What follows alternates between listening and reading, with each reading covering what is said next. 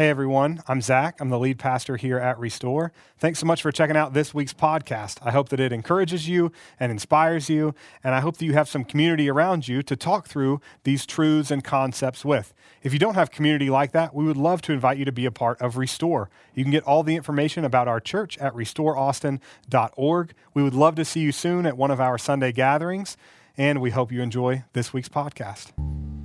During our first Christmas season back in 2016, it was our first Christmas as a church. We did something called the 12 Days of Jesus. I don't know if you can see this. It's super cool, beautiful layout and design by the one and only Emily Gonzalez. Thank you, Emily. Shout out to you. And Leo and a baby on the way watching. This is a Christmas-tide devotional, and it was just 12 days of exploring the life of Jesus, kind of similar to the 12 months we're spending exploring the life of Jesus and our year in the life of Jesus. And this thing was so much fun to be a part of the creation. Emily did all the design. Matt and I wrote a lot of it. There was editing that was involved by Amy, my wife, and so many others that pitched in to make it happen. Even as we were just this kind of little core team of a church at the time. And it's just, like I said, 12 days of exploring stories of Jesus. So it was about when he comes, when he gets born, he grows, he heals, Jesus weeps, Jesus challenges, Jesus serves, Jesus prays. But my favorite by far is day 4, and it's called Jesus Celebrates. Now, to be honest, I wanted to call it Jesus Parties with Prostitutes and Criminals, but I got voted down. That didn't make it through the editing process. Now, it's the story of Jesus going to this party thrown by his newest disciple, Matthew. Now, at this point, Matthew's been a disciple of Jesus for like 5 minutes. So when he throws this big party, he invites his friends, the only people he knows, which are other tax collectors, prostitutes, and quote-unquote sinners of various kinds. And so that's who Jesus goes to party with.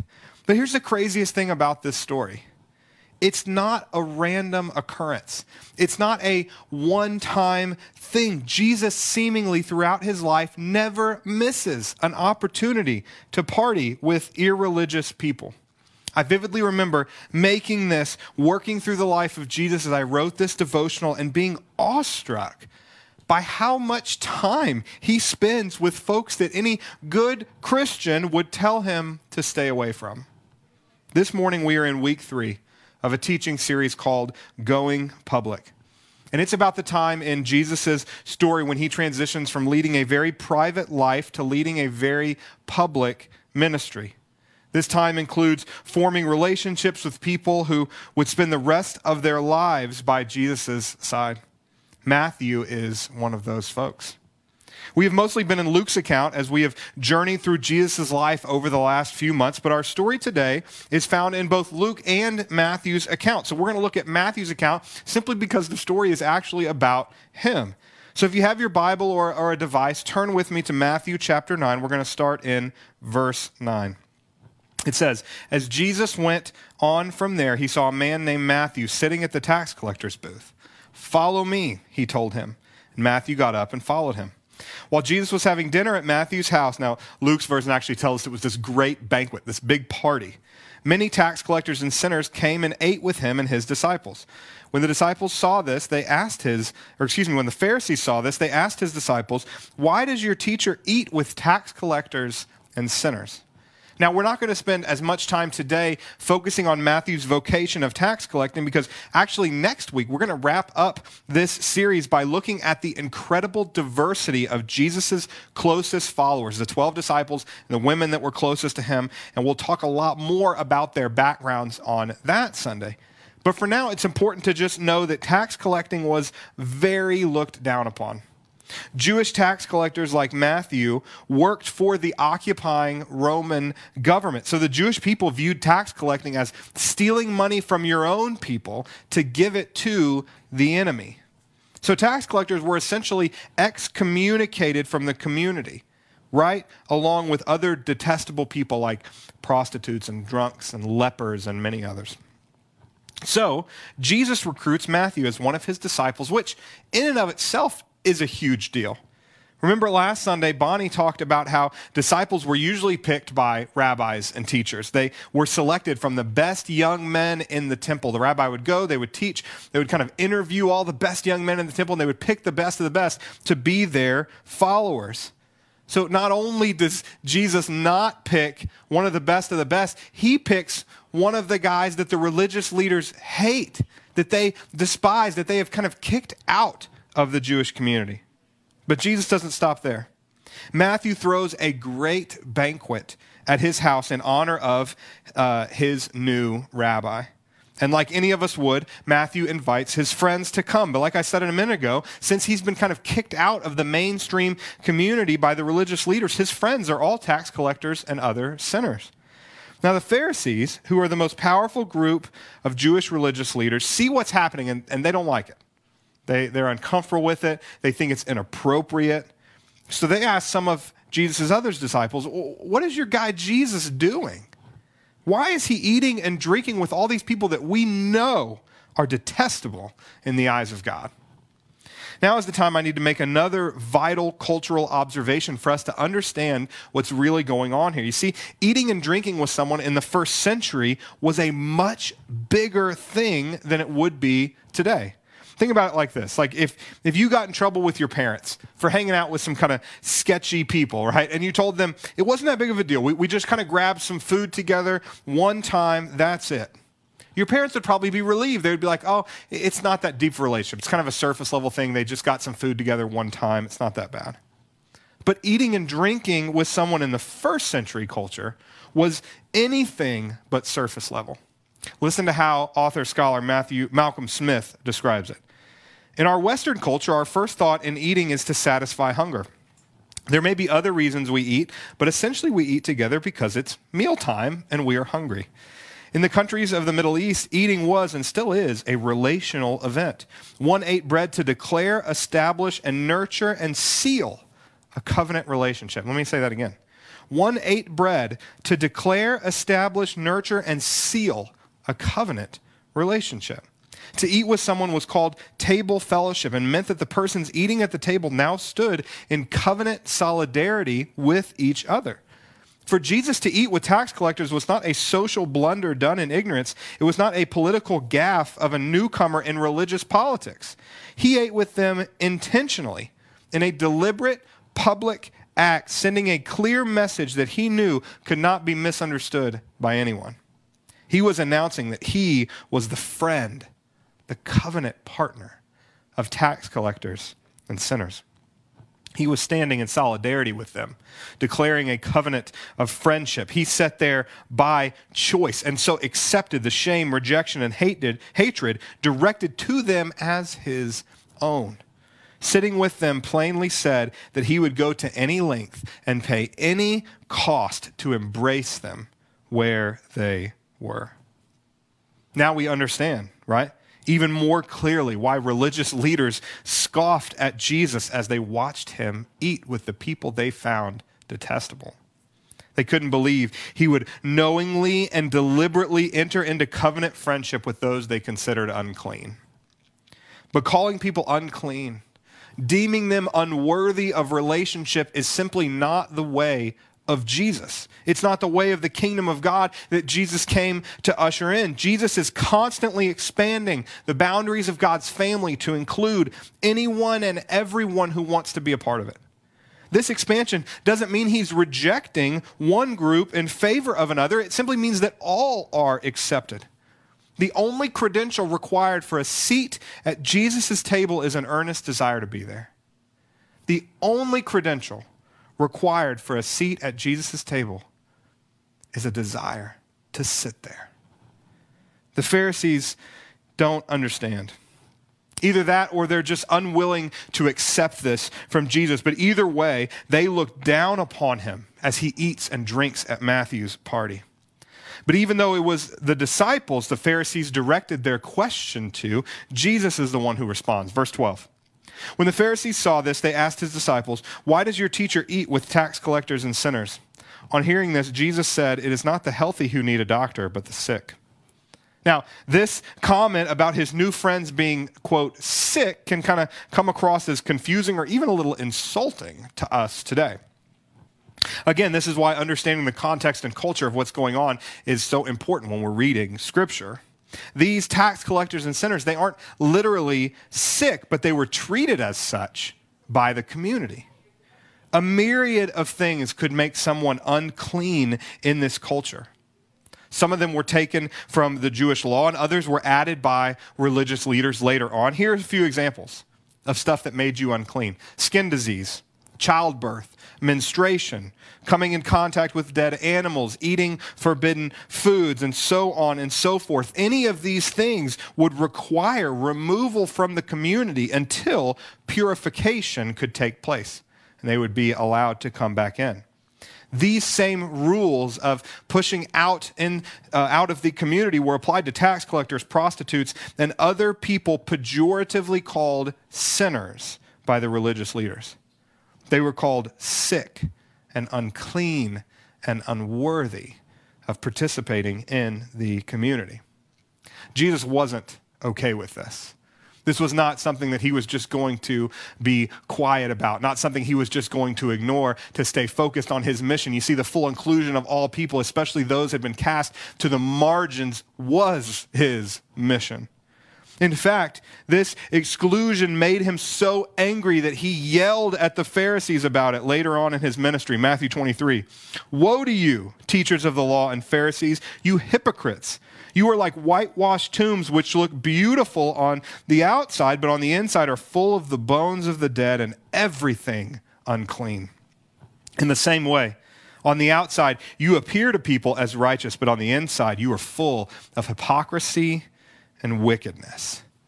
He says, you call them unclean, but in reality, you are the ones who are unclean. The religious leaders, you see, they only cared about looking good, not pursuing what is good. They cared more about their appearance than their hearts. That's the opposite of the way of Jesus.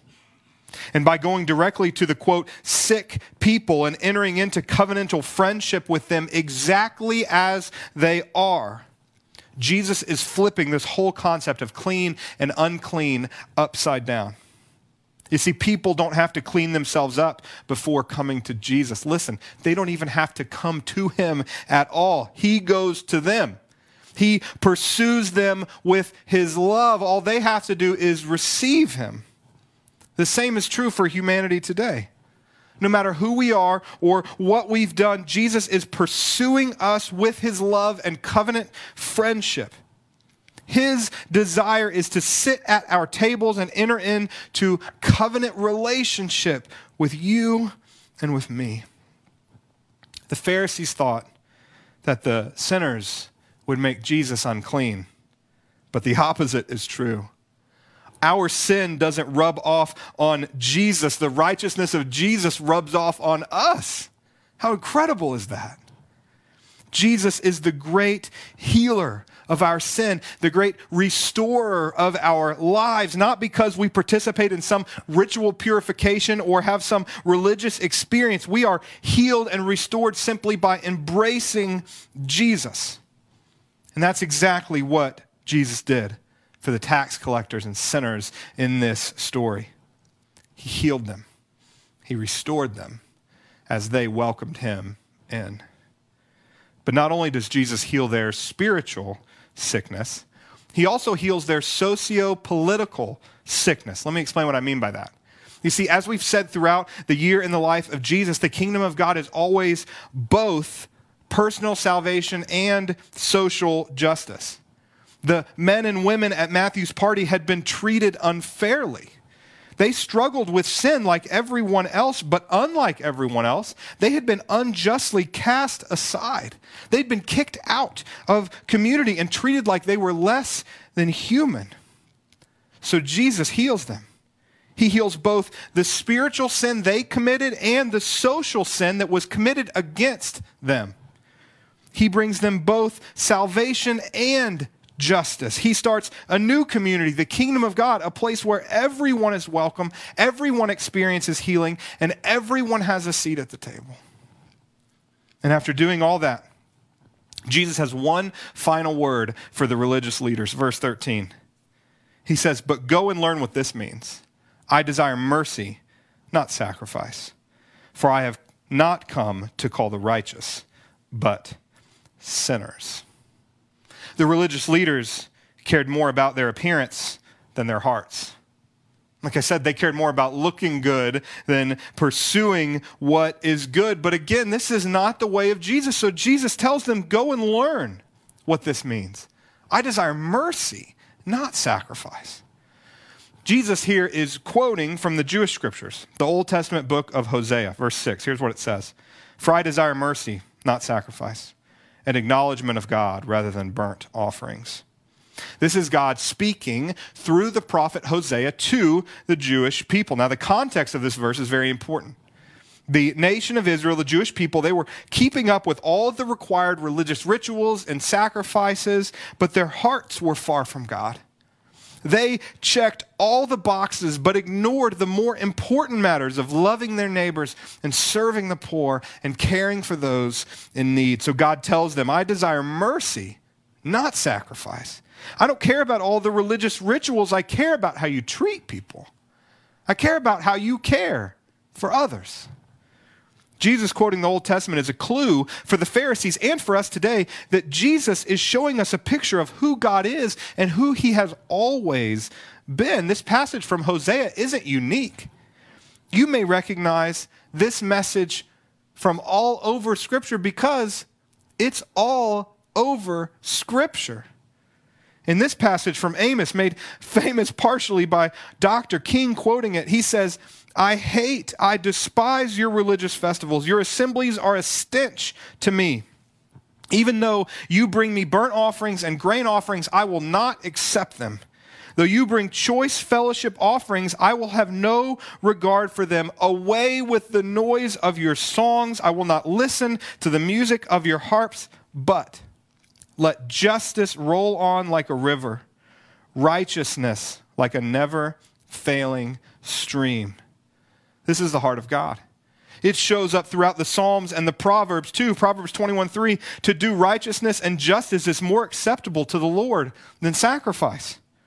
Obviously, it shows up again here in the life of Jesus, but it even continues throughout the teachings of the life of Jesus and the teachings of the early church as well. 1 John 4:20, whoever claims to love God yet hates a brother or sister is a liar.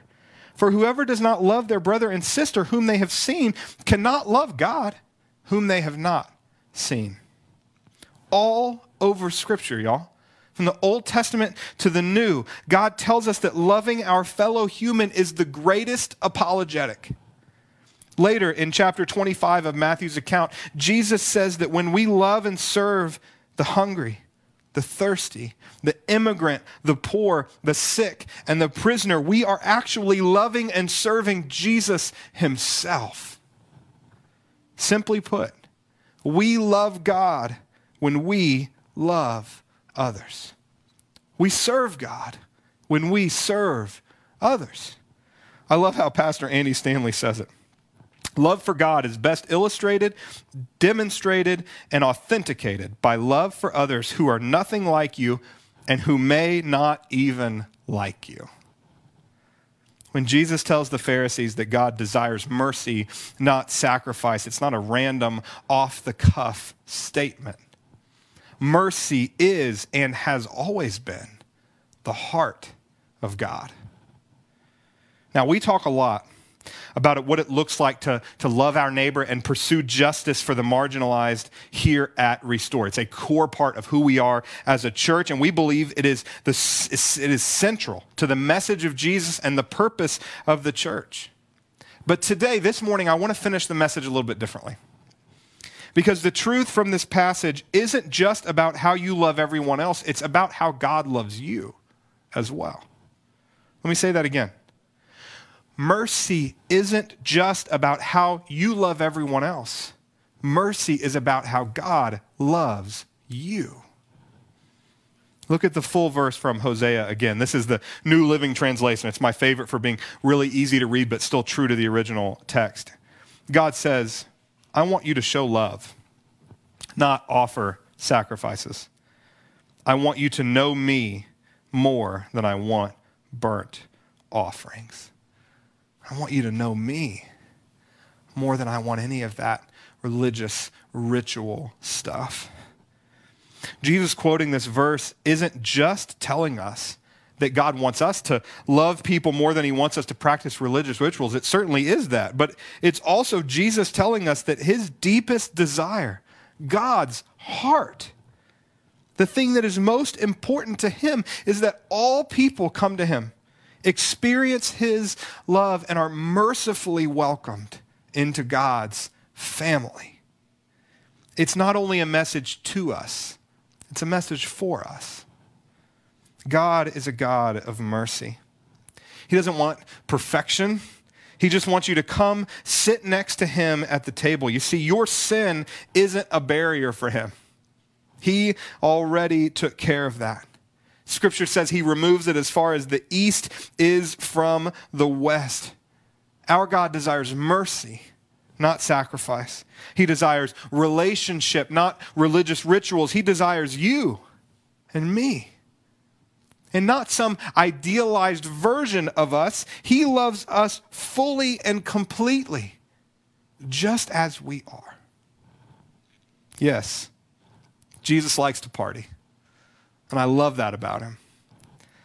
But he doesn't like to party for the sake of the party itself. He likes to party because it means intimate time with the people he deeply loves. He likes to party because it's a chance to enter into covenant friendship with each and every one of us. This is God's heart for the whole world, but it's also his heart for you. I'm going to pray, and then we're going to end with a song called Heart of God together. And if you can, I want you to close your eyes, and I'm going to read some of the lyrics we're about to sing over you, and then pray. So close your eyes with me. It says, "Here I stand before you now, as honestly as I know how, broken by the days gone by. Spirit, help my soul to rise. I try my best, but still I fail, and even then you're with me there. You remind me I'm a child of God, regardless of the things I've done. My hope is found in perfect love." Let's pray. God, thank you for this incredible story.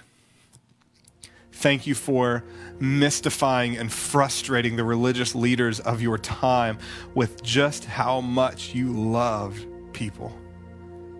Thank you for sitting down at that table, for welcoming even the most marginalized people into your family. Thank you for welcoming me into your family. Thank you for the invitation that welcomes each and every one of us, no matter who we are or what we've done, to sit next to you.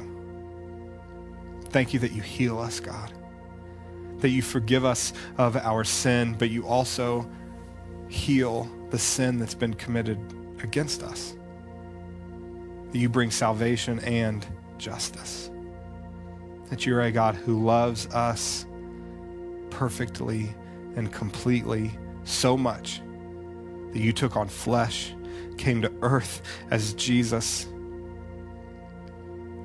lived this life filled with loving and caring for people, especially those who'd been pushed to the side.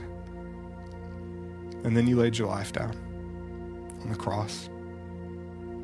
For 3 days, everybody thought it was over, God, but then you came back. You overcame death and sin and evil, and you conquered it, and now you conquer it, not just for you, but for us.